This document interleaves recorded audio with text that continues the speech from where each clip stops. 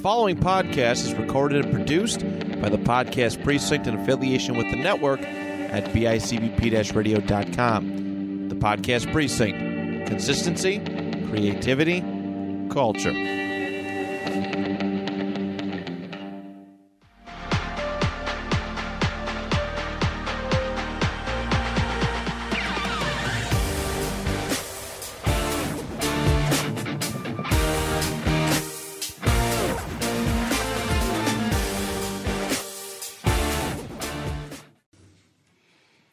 Hi, and welcome to the Sci-Fi podcast. I'm Tony Harper, and with me today in studio, I have my guest, Dave Clark. Good morning. Dave, just so that you know, we are going to go over the news, and I have my notes today with me, so it's a lot better today. First, please jump in if you are interested in the topics I'm going to cover. I just love the pen and paper on the Sci-Fi podcast. Listen, I have two laptops already set up to record video, and a third laptop I'm recording audio on. So that's not even mine; it belongs to the studio here. So I got enough stuff going on. I can't imagine adding something else onto it. And last week, if you guys listened, I had a hard time finding the news directly on my phone because news articles for Sci-Fi tend to be all over the place, and a lot of what's on there is commentary. And I didn't want to cover commentary on something. I wanted actual news. For instance, Disney is now planning a live-action Treasure Planet. Really? Yes. Oh, that's stepping back to the 60s. So apparently they're making a remake on it, and that's all I got out of it. There wasn't a whole lot of substance in that particular article, but thought that would be interesting for people. Let's see.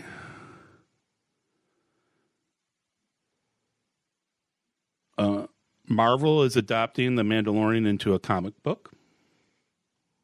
All right. A little money grab, but hey. First run will be about 8 issues. It'll be written by Rodney Barnes and illustrated by George Gentry. And I'm going to friggin' mutilate people's names on this podcast. It's expected. A mint condition Terminator VHS tape sold for, guess for how much, Dave? Oh, geez, mint condition. Not Terminator 2, Terminator 1. Terminator 1. Because I'd pay more for Terminator 2. Actually, I've always wanted just a one of these, just a thumbs up sticking out of a little glowing table of lava. Oh, let's see. I'm going to have to go with $18K. That's not a bad guess. It's a little low. It went for $32,000. Hey, I shop at the bargain basement places where you get half off. Microsoft is in early talks about a new Fallout game. Oh, God. New Vegas, too. Oh, excellent. All right. Star Trek's Lower Decks is getting a game for iOS and Android. It's in early production right now. Well, hopefully they don't dog that. Great show, but they tend to be a little light when they're doing their iOS games. Let's see, what else did I have here? Star Wars Fallen Order 2 should be out by May 4th. I might have finished the first level of the first one by that time. That is a brutally hard game. I never finished it. Like, I played it some, and I'm like, oh, this is horrible. Dark Souls in space. Yeah. There will be a TV adaptation of The Man Who Fell to Earth on April 24th on Showtime. Never read the book. I'm pretty sure they made early, really either. I feel kind of bad about that. That's one of those classics, but yes. Internet world. Just because it's a classic doesn't mean it's good. Sorry, Tale of Two Cities. I was mentally and emotionally scarred by that book as a child, and like 3 times I had to read it in 9th grade, and then 9th grade again. Just because it's a classic doesn't mean it's good. Lego is dropping action figure or the little Lego figures of both Cad Bane and BB-1. There's not already? I am amazed that there's not already a BB-1 minifig. I don't know. That was one of the news articles I got. It just seems like one of that little ball is just made out of solid gold and wrapped in $1 million bills for Disney. Well, I mean, Disney Plus ended up with a lot of my stuff because I can find information from Disney and what they're doing. For instance, they're actually doing like a Korean movie, try to pop off of Squid Game. Yeah. Right? It's called the Grid, and it's a sci-fi show on Disney Plus. I don't really have more information than that. I just know it's a new. So it's not the Squid Korean. Game. Everyone just stands in a grid. And That's the information I got right now on it. Mad Max Furiosa is still in production with no release date yet. Cannot wait. If they need any help, you guys need any help, give me a call. I will take a week off. I will fly out to Australia, and I will help. No problem. I'll pay my own flight. Obi-Wan Kenobi releases on May 25th. Excellent. Can't wait. Can't wait for that one either. Halo Season 1, March 24th. Another one I can't wait for. Live action done. Who did that? Because I didn't write that down on my notes. Do you remember? Is that going to be available? Is it Netflix? No. It is going to be Disney Plus, I think, isn't it? Is it Disney? Oh, I don't know. I drink too much. I can't remember right now either. And On one of unfortunately, I every didn't streaming write- service you probably already have. Yeah, probably. Gundam Evolution is a new game, and that's going to be our topic for today, sci-fi games. It's going to have a PC open beta. I believe you can sign up by March 28th through Steam to play it on the PC open beta on April 7th through the 12th. And they're expecting a fall 2022 release. That's for early. that game. From the one article I read, because I got this one from Forbes, they say it's a little bit going to be like Overwatch. My friend's show, Anime Made Me Do It, also mentioned this on their podcast. Unfortunately, they didn't have release dates and all that kind of stuff on there, just because that information wasn't available to them yet. And I'm not sure they actually checked Forbes to look for news. That's what I say. Like sci-fi news is all over the place. Sci-Fi, Forbes, go right to it. Yeah, right? I mean, to be fair, though, sci-fi has predicted so many things in the world. It has. Especially where money flows. And how it works, man. Oh, it's definitely a place to look. It's just not the obvious place to look. Right. So you got that coming up. I'm kind of sort of excited for this game. I'm a little disappointed from the one article because it mentioned there's no like movement lag for the larger mechs type of thing or larger Gundams. Because I mean, when you go back to how it is, I still Don't call get it the anime mechs. kids mad. I know. It's the difference between a mech and a Gundam. There is, but we're talking sci-fi here. So sci-fi, it's more like a mech. Don't have to worry about kids in purple hair and giant metal swords out in front of your car chanting.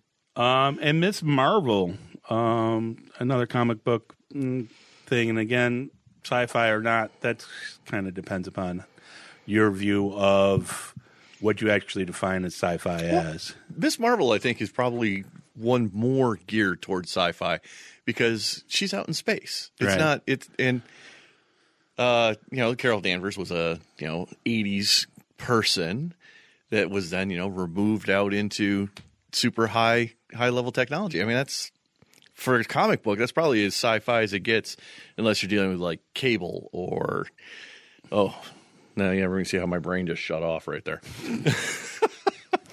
That's right. Because I never got to the release date on that. It should be early June, on June 8th or 15th on Disney Plus. So that's another one. All right, Dave. So we're now going to get a little bit more into the show here. But to begin with, I'm going to ask you a few questions. So what's your favorite sci-fi franchise? Oh, got to be Fallout. Fallout. Absolutely. So out of everything, movies, books, games, Fallout. All right. So if we're going book, that's got to be Ender's Game. All right, there you go. I love Ender's Game. Just the concept of, I don't want to sound conspiracy, but our government tricking kids into playing video games to defeat our enemies, that's just amazing.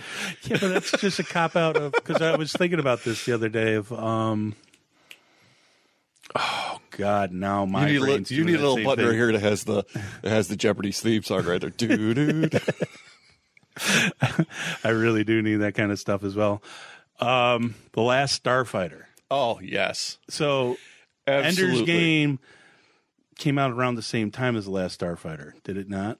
Oh, you know It was what? in the 80s for both of them. It was definitely... I don't know which came out first. Yeah, totally not Googling. You totally can. You could probably do it faster than I can on my crap phone. I mean, iPhone.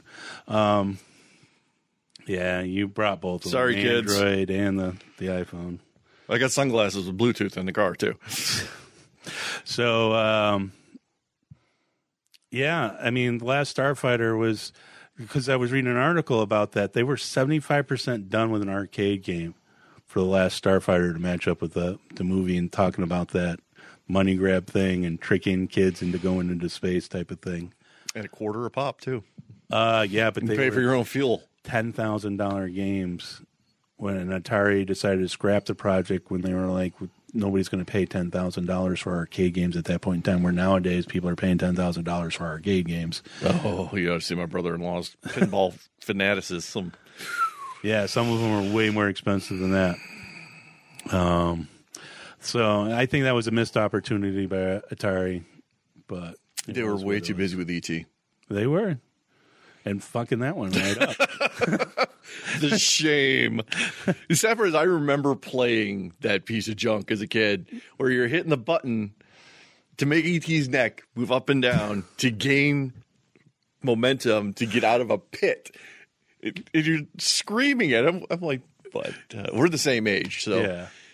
That had to have been, what, like 82, 83 neighborhood? I didn't play it that soon. Like, I got an Atari kind of secondhand from my aunt who had it. So, like, some of the first sci-fi games, and this is a great introduction into that, were Asteroids and Space Invaders. Space Invaders, Galaga. Yeah. Galaga, I love Galaga. Our neighbors had an Atari. And I didn't particularly like the neighbors, but I really loved their Atari. Go ahead. Yeah, I'm a terrible person. But no, I remember going as a kid, and it colors your world forever. Those first games that you get to play. And like you said, Asteroids, there was we lived in Silver Creek at the time, and there was a corner store for those people under the age of 40. A corner store is this little building that you could buy candy at for less than a $5 bill. Don't worry, I might edit this later on in video production. I didn't even put any bad words in there. Oh, yeah, I did say I was going to try to avoid it, and then I'm the first one to cuss, but that's all right. Which is amazing for anyone that actually knows me. But they had an Asteroids game there. Right. And it still had the roller ball, and it was amazing.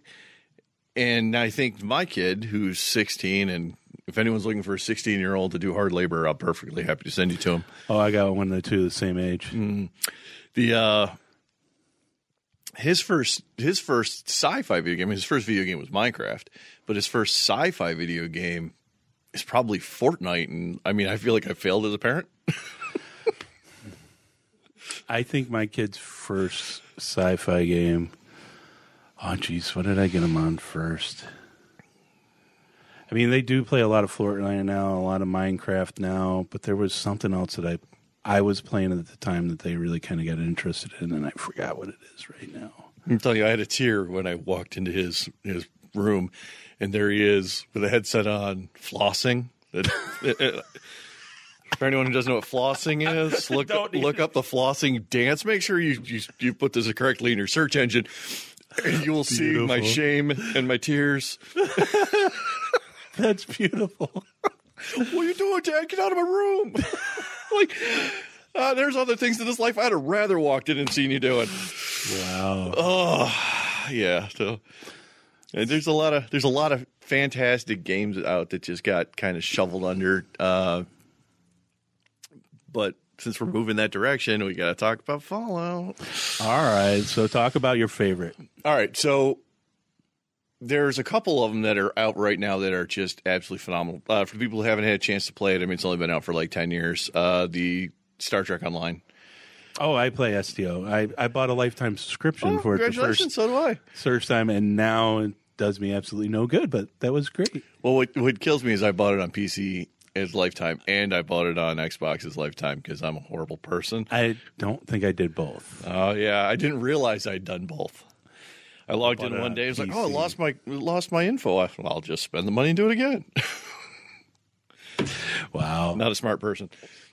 But in the last couple of years, we've had some rather good games that have fallen by the wayside, like No Man's Sky. I loved the concept of No Man's Sky when it first came out. I thought it was going to be great. I pre-ordered it. And it was trash. Thought it was going to be the thing. It was a little interesting. And No Man's Sky was the game, one of the first games I introduced the kids kind of to, because it came out. When did it come out? 2017? Yeah, it was one of the first ones. Yeah, it was one of the first ones I introduced them to, but it wasn't that one. And they're like, this is boring. And I'm like, yeah, I know. It was almost beautifully boring. It was. So my concept of it, when it first came out, I don't play a whole lot of. I play almost zero PvP. Right. I play video games to get away from the conflict with other human beings. I play a lot more PvP. Yes, I know you do. And STO is PvP.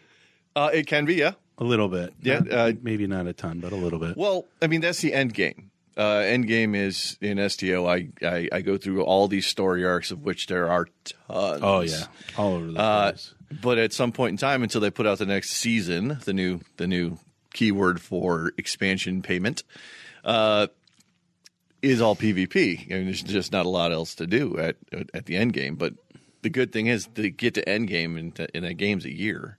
You're going to do everything. So, but a lot of those missions ended up being repetitive. Well, everything's a trope. Fetch and carry. Hey, some alien ate my babysitter. Can you please go tell them they're naughty? Things like that. Which Commander Keen, awesome game. Aliens Ate My Babysitter, one of the finest pieces of late 90s video game ever.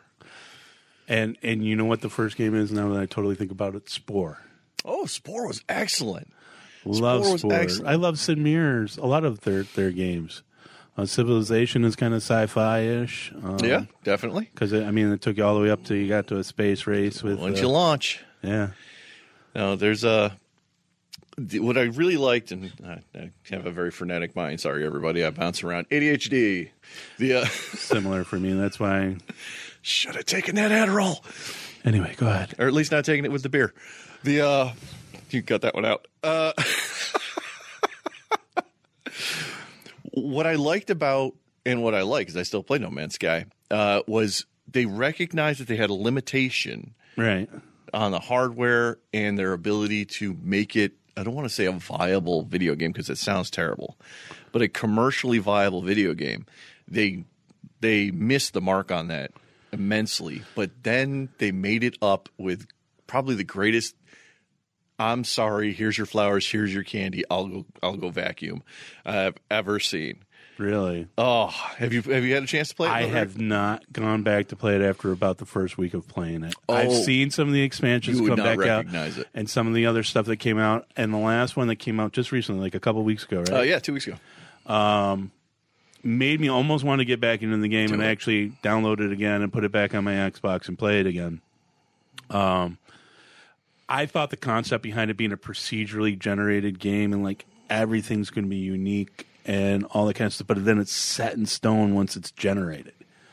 And then, like, I thought that was cool concept. Like, you can go to 1 billion stars and 1 billion planets, and each one would be different. The reality of that is there's about 25 different planets. Really? Well, I mean, because you only have so many different ways that you can shake a magic 8-ball and get a different word. So if I fly to a planet, which makes my arms really tired from all the flapping, it's editable. Everything's editable. I'm lazy. I'm not going to edit it. When you fly to a planet, you've got a basic, like 8 or 10 different basic rock formations you can have. Like you can have a verdant world, right? Lots of trees, lots of really cool procedurally generated flora and fauna. You've got the worlds that have been like space and time cracked, so there's no fauna, there's no flora except like these cool mineral deposits and things like that. You got ones with low gravity, you got ones that are volcanic planets, things like that. But when you say there's only like 10 or 12, if you head out into space, there's only about 10 or 12 different basic kinds of planets out there. Right. So you have people like, oh, there should be gazillions of them. I'm not sure it's a real number. But in sci-fi has to follow rules. World. Yeah. I mean, otherwise you're fantasy. You want your science in your fiction. You still have to have some kind of basis in science, and that's exactly what No Man's Sky follows. They're like, okay, so we have these basic 8 kinds of things. How do we then mix that with different kinds of potentially fauna that could potentially grow up on a different planet? I mean, it doesn't have to be carbon-based. But you'll find that after a while, after a couple of months, you're like, oh, I know what this planet's going to look like for the most part. Right. Do I need to go explore it? Do I want to spend the fuel? But the upgrades they've made to that game are so good. It was originally it was a fun thing for about an hour. Then you're like, traveling in space all by yourself is kind of boring. The fun part is they said, the chance of 2 people meeting in this game right off the bat we're pretty low. Oh, in a like 1 in a million kind of thing. And then within the first 2 days, 2 people hooked up and were like, hey, high five. Way to go, spaceman. Let's go fly off and play on our own again. But they added so many upgrades to that game. They listened, and that's the crazy part. I mean, it actually happens, Internet. It actually happens. They listened to user input and completely revamped it. So now you've got vehicles, which were a lot of fun. Right. There's a giant mech that you can jump around in. Oh, nice. It all came in stages. So they put out vehicles, and you could hide in your vehicle to escape the rigors of the world. But didn't you already have a vehicle? You already had the spaceship, because I remember that just vehicle. The spaceship, though. That was it, though. Yeah. Now there's ground vehicles. Oh, okay. So you can build your ground vehicles, and initially it was very difficult to get them, and you had to build a station to teleport your vehicle to you.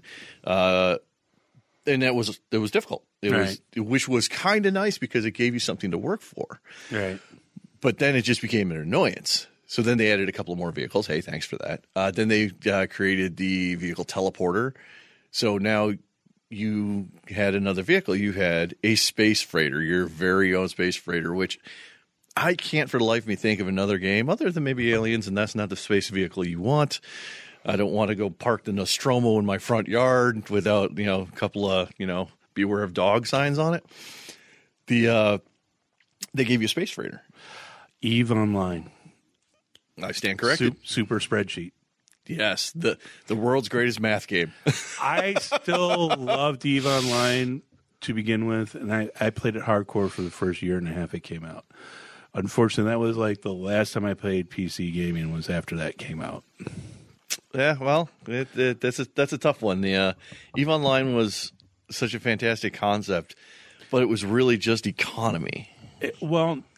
No, it was economy, or it was one-on-one death battles with this thing you just spent 3 months making. Oh, yes. And then it would just blow up, and you'd have to spend another 3 months making it all over again. Right back to the economy. Right. But great concept. The name is escaping me right now. It'll come to me in a second. But to move to Fallout 76 had exactly the same problem as No Man's Sky. The game came out, and for whatever reason, now so the world knows I love Fallout. And there's a ghost in here. I've been told this before. Oh, outstanding. So something fell in the background, and we don't know what it was. I just wondered if the ghost librarian from Ghostbusters had a nice set of legs. She looked like she did. She looked like she was 70. Hey, whatever. I'm not ageist. I will not make any hot grandma jokes on your podcast. Too late. Thank you. Nope, you can edit it out. You knew what you were asking for. Tony and I have known each other for since 2000. Don't talk about work. No, 2008. Somewhere around 2003, 2008. When did you start at that place that we worked that we won't mention? 2002. So yeah, 2003 then. So we've known each other for a long time. But Fallout's my absolute favorite game. I love the retro 50s look, the sci-fi retro 50s, because they can add so much pop culture in there, all the way up to 2077. So We still got some we can add. I don't know. I played the demo for that, and I thought it was interesting. It was kind of all right, but I mean, some of my friends were really like, "Oh, we're going to get this. We're going to do this. We're going to do this." And I only had one of them that really got on there to do anything with it. So I've learned not to pre-order games anymore, and a couple of times. Well, Fallout 76 was a complete failure. Absolutely unadulterated garbage. I don't know why. Cyberpunk 77. 2077. More garbage than Cyberpunk. Actually, I have the Series X, so Cyberpunk ran fine. I had no idea what people were freaking talking about on my Xbox, but I only played it for like an hour and a half, and I'm like, I'm really not into solo games. Well, I had to buy my Series X in a parking lot just so I could play that damn game appropriately. I got it launch day somehow. Somehow I missed the original window. Somebody was having a technical glitch. I think it was Best Buy, so I ended up getting mine through Best Buy because they launched theirs an hour later due to a technical glitch. And then their site was so overloaded, like it was like 20 or 15 minutes in there before they're like, hey, they released some more, and I got in there and got it. Nice. No, I honestly, I have had almost zero issues with 2077. I do like to play solo games. Don't get me wrong, I like to be sociable sometimes, but again, I don't like PvP, and a lot of the games out nowadays are just PvP. Yeah, they're battle royales. Thanks, Fortnite. Don't picture me flossing. Yeah. Don't picture him flossing. That'll burn your eyes out. Cyberpunk's actually a fantastic idea. That too. They took. I was not sure how they were going to make the concept of cyberpunk, and if anyone here listening to this podcast has never heard of cyberpunk, I think you're on the wrong podcast. Yeah, yeah, really. It's other than do Android's Dream of Electric Sheep. That is the seminal sci-fi. I had no idea how they were going to conceptualize lockpicking through cyberpunk, or how they were going to how do you conceptualize shutting down someone's hardware in their brain through a video game, their neural network. Yeah, and I think they did a good job. It's not the best. It's right. It's not optimal, but I feel that they did, for what they were working with, the best that they could. I do, on the other hand, believe in all the other complaints people had about the game. Texture pop when driving. Driving is still terrible. Yeah, I had a little bit of that. That was the only thing that I really saw while I was playing with the Series X, but a lot of people were not just frame rate drops, but like bad locks and bad things where they had to start the game all over again, and anything less than a Series X. I got lucky, and again, like I said, I played on the Series X. I didn't have any of those technical glitches. Neither did I. But I had about 3 other friends that got it that weren't on the Series X yet, and they were playing on the Xbox X or the Series S one, and it was locking up on them. I believe it. I mean, it's a visually intense game. Very intense game. Especially when it rains, or the new dust storms. The dust storms look amazing. The lighting and the particle effects. So you're walking down the street, trying not to stab somebody because it's a video game. We're a little violent. But you're walking down the street and a dust storm rolls through, and that haze. I don't know if you've ever been in a dust storm, but that haze, it's spot on. In a vehicle, but yeah, I've done it. Or smoke storm, they're very similar. Oh yeah. Go California fires. Or Florida. You've driven in Florida. Yeah, they've had. Oh no, I was just saying left Florida burn. It's okay. We'll just restart. All right. My dad lives in Key West, and it's like I'll never get the smell of cocoa butter out of my nose. Just favorite sci-fi game from the 80s? Ooh, from the 80s. Oh, man, that's a tough one. No, I think that's technically the 90s. What were you thinking? Mutant League Football. Oh, yeah, it was borderline late 80s, early 90s. Yeah. I mean, for me, I was going to go with the classic Galaga, right? Yeah. I was going to go with that classic. That's my favorite one. I used to go to the arcade to play that all the time. I tell you what, I loved it, and I was terrible at it. It reminded me again of The Last Starfighter, one of those movies that ended up with a cult following, but again, bad production, bad couple other things. Wow, we want to talk Masters of the Universe then. Come on. Masters of the Universe was an interesting movie. I've seen it once. Like I enjoy the movie. I haven't seen it a lot, but I've seen it once. But I feel like I'm walking into one of those adult theaters, looking over my shoulder to make sure no one's watching when I watch that movie. Like no one's actually going to see this, right? Or Time Bandits. Okay, love Time Bandits. I do too, but I mean, agree, I feel the same way when you're trying to watch Time Bandits. My wife does not do sci-fi at all. She's a true crime kind of person. How about from the 90s? Okay. Games. We're going back to games. So if we're going games, 90s, I know that's probably, I really need to open notes on this one. I'm surprised probably you knew these. Star Wars, Knights of the Old Republic, but I think that was technically 2000s. That, again, you got that borderline thing. I was going to go with Parasite. Ooh, good choice. Sega Genesis. Oh, wait, no, that was Sega CD, actually, wasn't it? I like Parasite. That's a good one. I haven't even thought about that game in I hadn't either, years. but I remember that because that one and Parasite 2, which was on PlayStation, I think, 1 when it came out. Yeah. That one, I mean, I just kind of like the idea of, like, it's kind of zombie but not zombie type of thing. You got that Parasite takes over and causes everything. But yeah, that was that's a good choice. Enjoyed that game a lot from the 90s. 2000s. Oh, okay, 2000s. Now we're moving into Fallout territory there. I mean, 90s, Fallout. Late 90s, you got the original Fallout, but I'm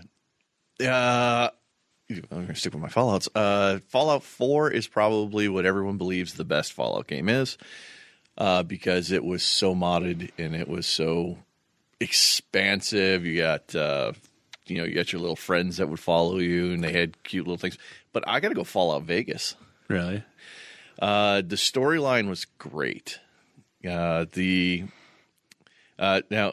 Background, I have 3 Pip-Boys, which are little arm-mounted computers that they have in the video game. I have a little mini nuke. I've got the bobbleheads. I do have issues. I do not have an amazing Optimus Prime. Tony can tell you about that. Yeah, thanks for bringing that back up. Someone actually just sent me on Facebook the other day, like, have you seen this? I'm like, you want to see a video? And I pointed them to you. Oh, I appreciate that, but that's not the original video I made. The original video I made, I deleted off just because of didn't want issues at work type of thing. And that quickly went, and that almost had 400 views before I took it up, and I only had it on for 12 hours. Really? I mean, it's an amazing toy. So, well, the first one was just my amazing drunk little acting type of thing for that one. Acting drunk? Yeah, sure. Yeah, sure. Yeah, this is water in this Bud Light can. Right. Sorry, kids. We won't go into that one again. And that's going to be a lost video for you guys on the thing. Be amazed if you ever come across it. There's so many good in quotes sci-fi games in 2000. Like, yeah, like 2002, like 2008, had just a ton of good ones. My favorite one, it was a very short game, unfortunately, but my favorite one was Star Trek Bridge Commander. Oh, Bridge Commander was awesome. The original voice-activated game, but it was an hour-long thing where you're playing in the movie itself, and you were acting as the captain.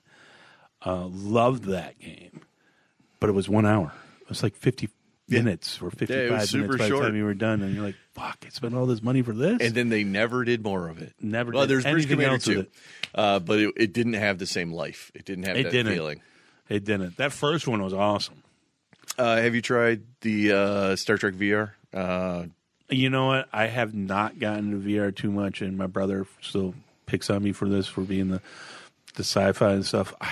With kids, wife, and everything else, I never had money to go from my Vista computer to upgrade it all. Don't ask how much that transformer costs. They already know. They already know. Get yourself an Oculus Rift 2. I was thinking about all that kind of stuff. I haven't $299 I haven't decided to do that yet. I bought- really want to get back into the Master Race in the fall time of this year. That's a different podcast. I'm talking about PC gaming. Everybody I know who's a PC gamer thinks they are perfect and their shit don't stink. So, well, as was best quoted several years back, roses really smell like poo poo. yeah. So, but I'm thinking about getting back into PC gaming. In which case, I'll get a new real rig is VR so stick. expensive now. They are. My buddy just bought one a month ago. Then they went on a cruise. The day they're leaving for the cruise, the thing caught fire, which is the day after he bought it. Jesus. So he's had a lot of trouble with that. But I love PC gaming. Just as soon as you I want to fall go out. back to PC gaming, though. Which brings us to Artemis. Huh? Which brings us to Artemis. Which really does bring us to Artemis. I think that was one of my more favorite from the 2010s time frame. And it's still going. It's still going. In fact, their big yearly convention is next month, I believe it is, in Ohio. I believe so. There is a big also group that plays up in Canada, which isn't too far from us. They come. I'm not sure if it's the same group, but they come down here to Lockport every couple of months to just set up the portable system and go. Have you told your viewers what Artemis is? I have not. Go Oh, ahead, Dave. drum You're super roll. excited about this. All right, Artemis, for all you people who are Star Trek fans, and I almost said Star Wars again. And then I would have headed that out. Not that I don't love Star Wars. Oopsie. And I'm knocking everything over here. Sorry, everybody. You just can't cross the two. Artemis is actually called Artemis Starship Bridge Simulator, SBS. It is a 6-person game, well, 6+, where you have in your home a spaceship bridge.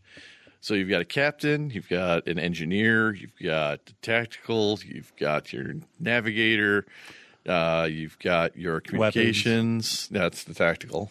Right. I'm missing one. Train has been derailed. Communications, Engineering. tactical, navigation, engineering, and Captain. Yeah, that's right. That's 6. And then you have a 7th system, and it sounds big and expensive. You got to have 7 computers, but it will run on your phone. Any phone from the last 5 years or so, it'll run just fine on. It's very low visual quality. yeah. I mean, I would say what it tries to emulate is controls for most of the game that you would use on like a ship or something like that. So most of it's that visual quality on it. The 7th one is really just a projector. Your captain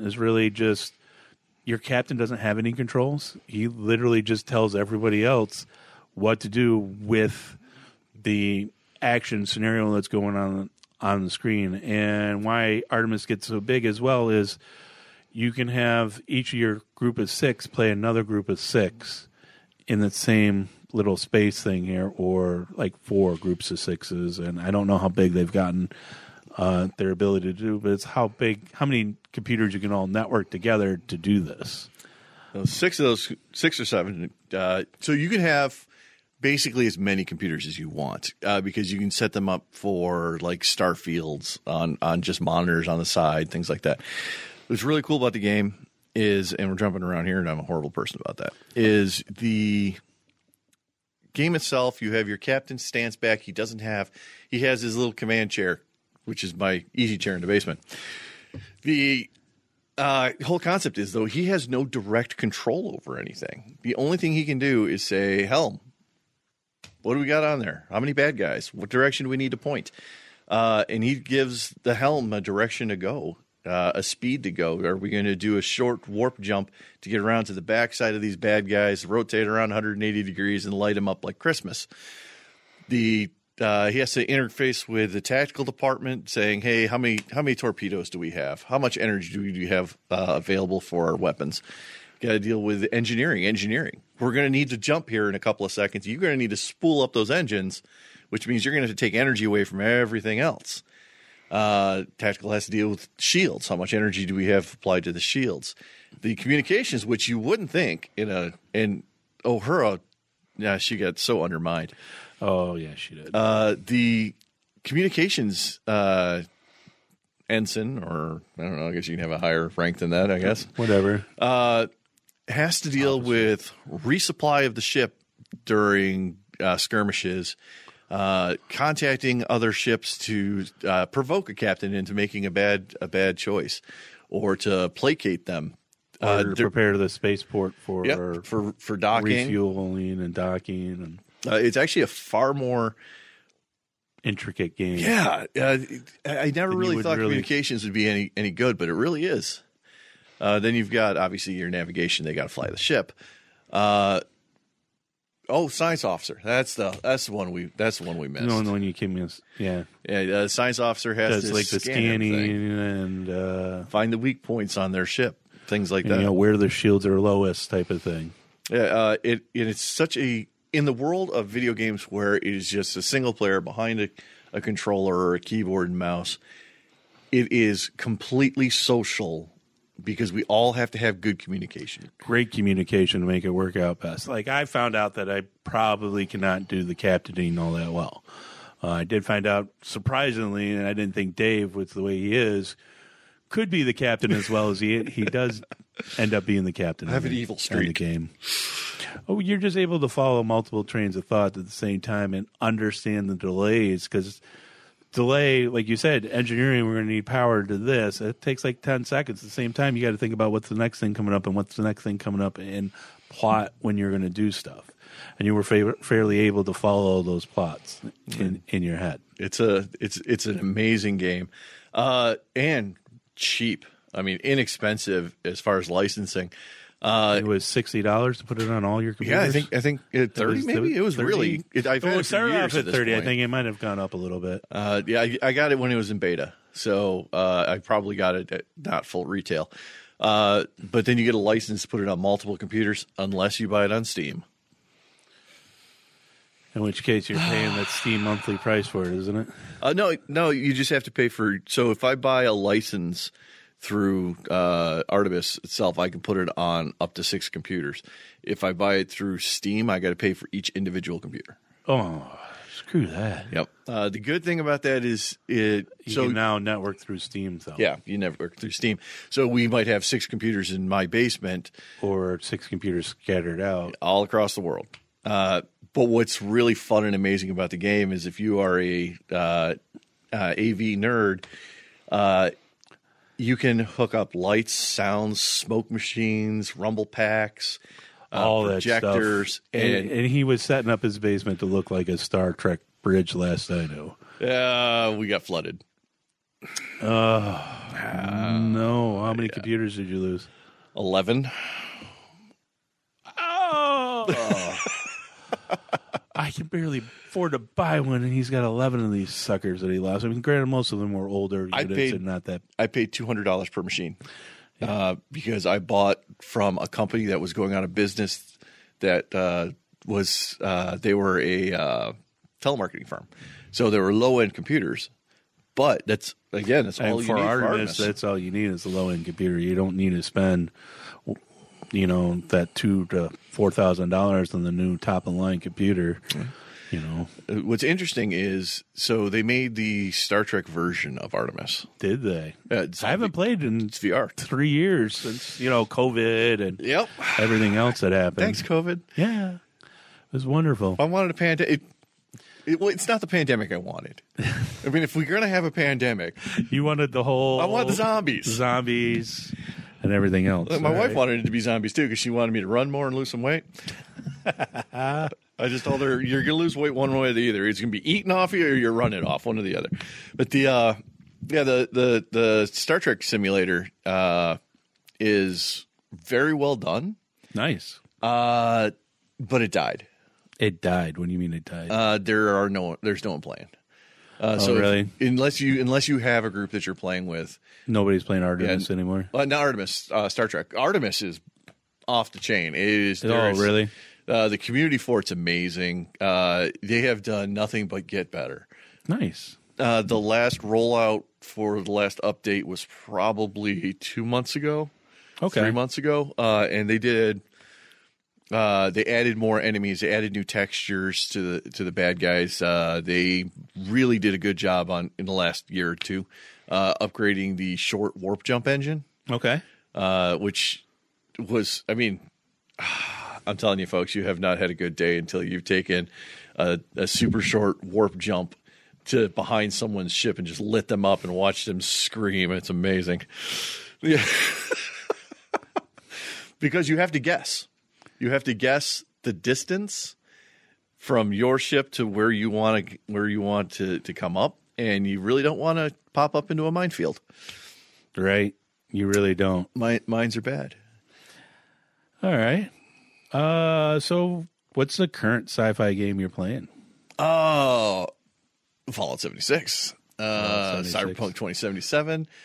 I had to try out all the Cyberpunk updates. Yeah. And for the most part, they're good. Driving is still bad. It's the controls are wonky.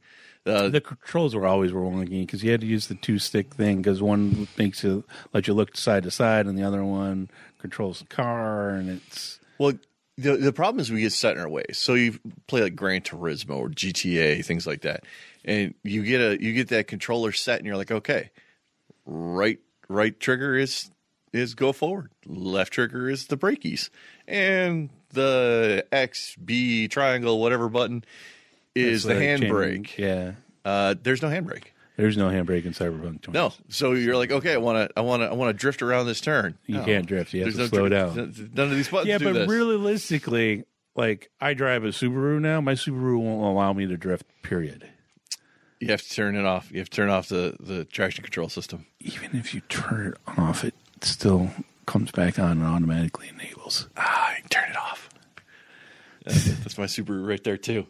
Yeah, I took the kid out to teach him how to control a skid, and it took 10 minutes for me to figure out how to turn off all the traction control. But you can turn traction control off and just do donuts in a church parking lot and watch people get mad at you. Nice. But I'm hoping there's a lot of games that are on the horizon, and I'm really hoping that they're not all just vaporware. And of course, none of the names are coming to my brain right now. But I've really found that, I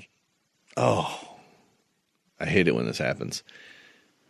Aliens building spaceships. Right. I can't think of the name of the game. Aliens building spaceships. Kerbal. Okay. Kerbal. All right, sorry, folks. We're Googling this one. My brain is not working. Well, we got that going on. I'm just trying to think of what else do we need to cover in this Kerbal episode? Space Program. Kerbal Space Program. So you were right. Have you got a chance to play it? I have not. Do yourself a favor. It's fun. It's little space aliens building physics correct spaceships. Interesting. And this is available on almost everything at this point. Okay. I'm pretty sure I can play it on my refrigerator, and that just has a little water cup thing. So you're designing. What's amazing about it is definitely 100% in sci-fi because it's little aliens. Right. Making. So you get this raft of starship components, and you can bolt them on any which way you would like. And it uses a fantastic physics engine to figure out how it would fly, if it'll fly, where it'll fly, or if it's just going to blow up and you have a bunch of little smoking aliens running around. Right. Super fun. But it's not for everybody because it is a very egghead kind of thing. Is it? Yeah. Yeah. Like I said, since I don't have a PC, I don't get into some of these egghead type games all that often. So,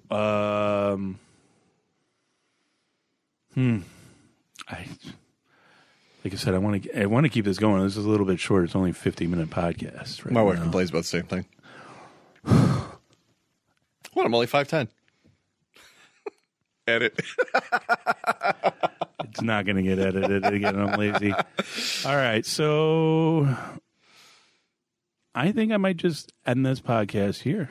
Unless you want to talk about another game. Well, we haven't even gone to board games yet. Oh, that's right. That's where I thought there was something on there. I'm like, I was going to give you that chance because I even told you that pre-show that we were going to give you that chance to discuss board games because I don't play a lot of board games, and Mr. Clark here is a board game fanatic. He absolutely loves board games. I only have 500. So, what is your current sci-fi board game that you're playing? Nemesis. Oh, probably the best game.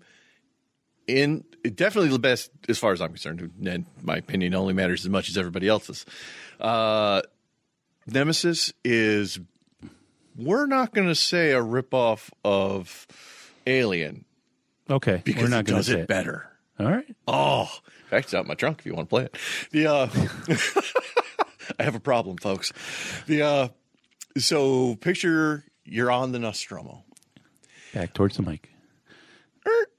Just a little bit. There we go. There you go. So picture yourself, you're on the Nostromo, and you're having a great day, and you're like, "Hey guys, let's go into hibernation, and we'll get to where we're going." Which, again, if we're going to go with that, The Expanse is amazing, but we're going to. Oh, I love The Expanse. Gonna try not to deviate here for a second.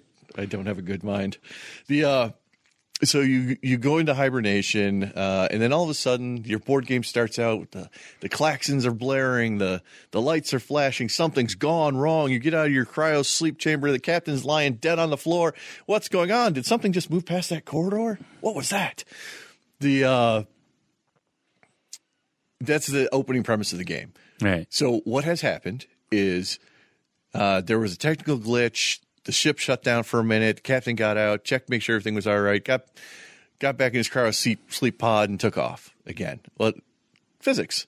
What happens if you don't put the cat back in the cryo chamber when you jump to almost light speed? The cat goes splat. So the alien DNA got on board somehow, mixed with the cat. And now you have a good reason why those aliens look a whole lot like, the aliens from Alien. So it's just their fun flavor of how they do it. So the board game itself is between 1 and 5 players. Right. The production quality is absolutely amazing. Look it up, Nemesis. It is an amazingly well-built game. And the ship itself has, I believe, 15 different rooms on. So is it sort of like Clue? Yes. Okay. It has different locations in it. And actually, that's fairly apt. So you're trying to, each person in the game is given a character, engineer, soldier, captain, medic, scout, and a couple others. You are then given 2 goals. Right. And you're going to choose only one of those 2 goals. The first goal that you can choose is what they call a personal goal, which is usually the more kumbaya, let's all be friends, try to get out of here, which still may require something. But then they have the corporate, and they don't come straight out and say Wayland, but you have a corporate goal, which is evil usually corporations. Yes, which is usually more like get a sample, let everyone else die, so there's no witnesses. But there's no direct confrontation between the players. So I can't just walk up and put 2 phaser blasts in the back of your skull and be like, I didn't do it.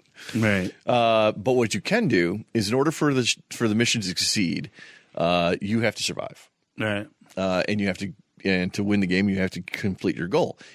In order for the ship to make it back to Earth, the nav computer has to be pointing towards Earth, which can be a change to Venus, Mars, data space, things like that. At least 2 out of the 3 engines have to be working, which you can then tamper.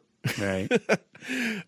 And you have to either be in a life pod or you have to be in the cryosleep chamber. That's what has to happen for the ship to make it home or for you to win.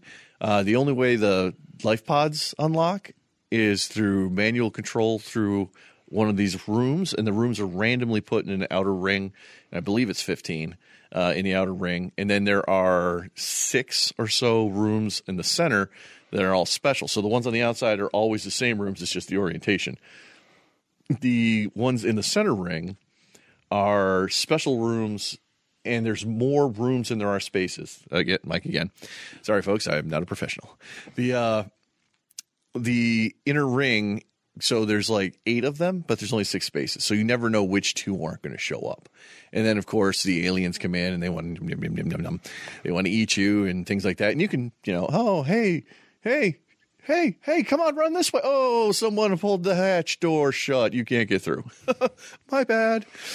So it's really a fantastic game. It's super easy to learn. And the individual turn is only about a minute and a half. So, yeah, you got 5 people playing, but unlike a lot of games where you're sitting there for 20 minutes waiting for your turn, right. You're only sitting there just long enough to think what you need to do next. And there's an element of randomness to it. Your ability to do anything is governed by the 10 cards that you have. And each person has 6. Oops, sorry about that again. Each person has 6 of the same cards as everybody else, and then 4 of their very own of their character type. Right. And no one knows what order you have them in, and everything has a cost to pay that card. You pay that card cost with the cards in your hand. So if I think we just went to sleep over there. Maybe. Oh, yeah, we're Still good. There. Oh, shoot. I don't know if it's recording any longer. There isn't enough room because Dave has to lose a little bit of weight. So I lost half of my video.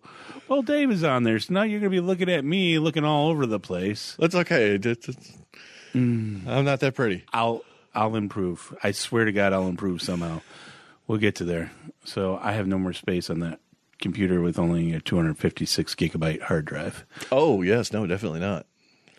All right. So there's that. And now I got to figure out that later on. So if you're going to... We're going to I don't need to be on Oh, camera. yeah, you do. All right. Sorry, everybody. He made me do it. So so if you want to move from one room to another, it costs 1. So to do that, you'd have to take one of your cards, because each card is worth 1 for the most part, and go, it's gone. So now my hand limit of 4, now I've only got 3 cards. Well, what happens if an alien shows up? Oh, I need a card to take care of that. Right. And then I need ammo for the weapon I have. Where do I find the ammo? Well, that's triggered through finding it on the table, right? Which I need a card for. So what makes the game so good is the scarcity of materials to do anything, and the scarcity of cards to do that action. So the whole game is super tense. You're like, oh, I can't afford it. If I could do that, I can't. And then what happens if an alien pops up? It really is such a good game because they keep that level of tension super high. They keep time between plays super low. And you never know if that other person is really out to help you, out to just help themselves, or trying to get a new position in the job. It's fantastic. Or do you have to kill people to get new jobs? Well, I say to get a new job, but you're playing for that promotion. You're like, oh look, I brought back this alien seed for you in my belly. One of the little fun side things of it, and it really doesn't. It's not a huge portion of the game. Is you can be infected. And when you get infected, I said you got those 10 cards. You get a junk card that bloats that deck. So it doesn't do anything, but you still only have a draw of 4 cards or 5 cards. So I draw my 5 cards, and all of a sudden I got this one bloat card in there that I can't do anything with other than discard. So now I have one less card, making it even more tense. Right. But you remember how Transformers back in the day had that bar graph on the back, and it had the different colors on it. You had to use a little magic screen, a little filter to look at them. Kind of. Well, they have that. All right. And the infection has like five rows on it. It's like infectee, unfecte, not infectees, and it's just scrambled words. Okay. But if you ever see infected on there, right, when you put it through the magic view screen, you're infected, and you have to either get that surgically removed before the ship jumps back to Earth, or maybe that's your goal, is to bring back the infection to Earth as a human host for your totally not Wayland company to cut out of you. So yeah, it's a super intense game. The production quality And if you folks get a chance, look up Nemesis board game. The production quality is just out of this world. So you can change the rooms on the outside? Like those are randomly placed, kind of like Catamaran or whatever, like Catan, yeah. Catan, yeah, that's the one. Catamaran actually is a board game. I know. I just keep getting Catan and Catamaran mixed up because they're similar names. Tiles look the same too. They're hexagonal. And then they go in a random orbit. Each room is connected by 1 to 3 hallways. Each hallway is numbered. When you go from one room to another, you have to roll a die to see if you make noise. If you make noise, you got to put this little noise token on that hallway. If you roll a hallway that already has noise, you have sounded wonderful, tasty, and bathed in steak sauce, and all of a sudden there's an alien that pops up in that room. There's a little token you draw. On the back of the token, there's a number. If you don't have that many cards in your hand, the alien attacks you. Nice. So again, the tenseness of having those cards matters. Absolutely matters. All right. Well, were there any other favorite card games that you had, Dave? Card games? I mean, not card board games. Board games? Oh, absolutely. It's tons. I got 500. I have to have some favorites. Just yes. one more. We're not going to go into description. Just one quick one. It's super fun. It's fantastic for families. It's called Galaxy Trucker. All right. You get a chance to look at it. It's got a lot of things going on it. It's got a lot of randomness to it. There's a big pile of tokens. You have to blindly pull tokens and build a junk spaceship. Everything has to be contiguous. Everything has to line up, or parts of it. Farts. There you go. Farts of it. Farts of it fall off before you fly away. And then when you fly away to get from point A to point B, you can be hit by asteroids or aliens can attack you. It is super fun for families and super fun for drinking parties too, in fact. But if you've got kids anywhere from like, I don't want to say 8 to, grandmas in diapers, it's a great one because it involves so many different paths of thinking. You got to have that spatial relations to build your spaceship, the pre-planning to decide, well, what am I going to need? Right. It's super fun, and it's like $30. Nice. And in the world of board games, $30 is really good. Yeah. Really is. All right, guys. So thanks to some technical difficulties, and the fact that I'm starting to run out of content and energy for today so far, I babble. I am going to cut this podcast a little bit shorter than I want to, but it's about the same as the last one, so it's about an hour we're in here. I just want to thank you guys for listening. Again, like, share if you enjoy this podcast. Let me know how I'm doing. If you want to hear specific topics, again, let me know on all the socials. Should be able to see this on YouTube as well. The YouTube videos we kind of discussed here will be a little bit all over the place because I ran out of storage space on the one computer I was recording to. Growing pains. Yeah. Learn as you go. Eventually I'll figure this out. So, again, like and share, guys, and I hope you enjoy the rest of you guys' day. Thank you.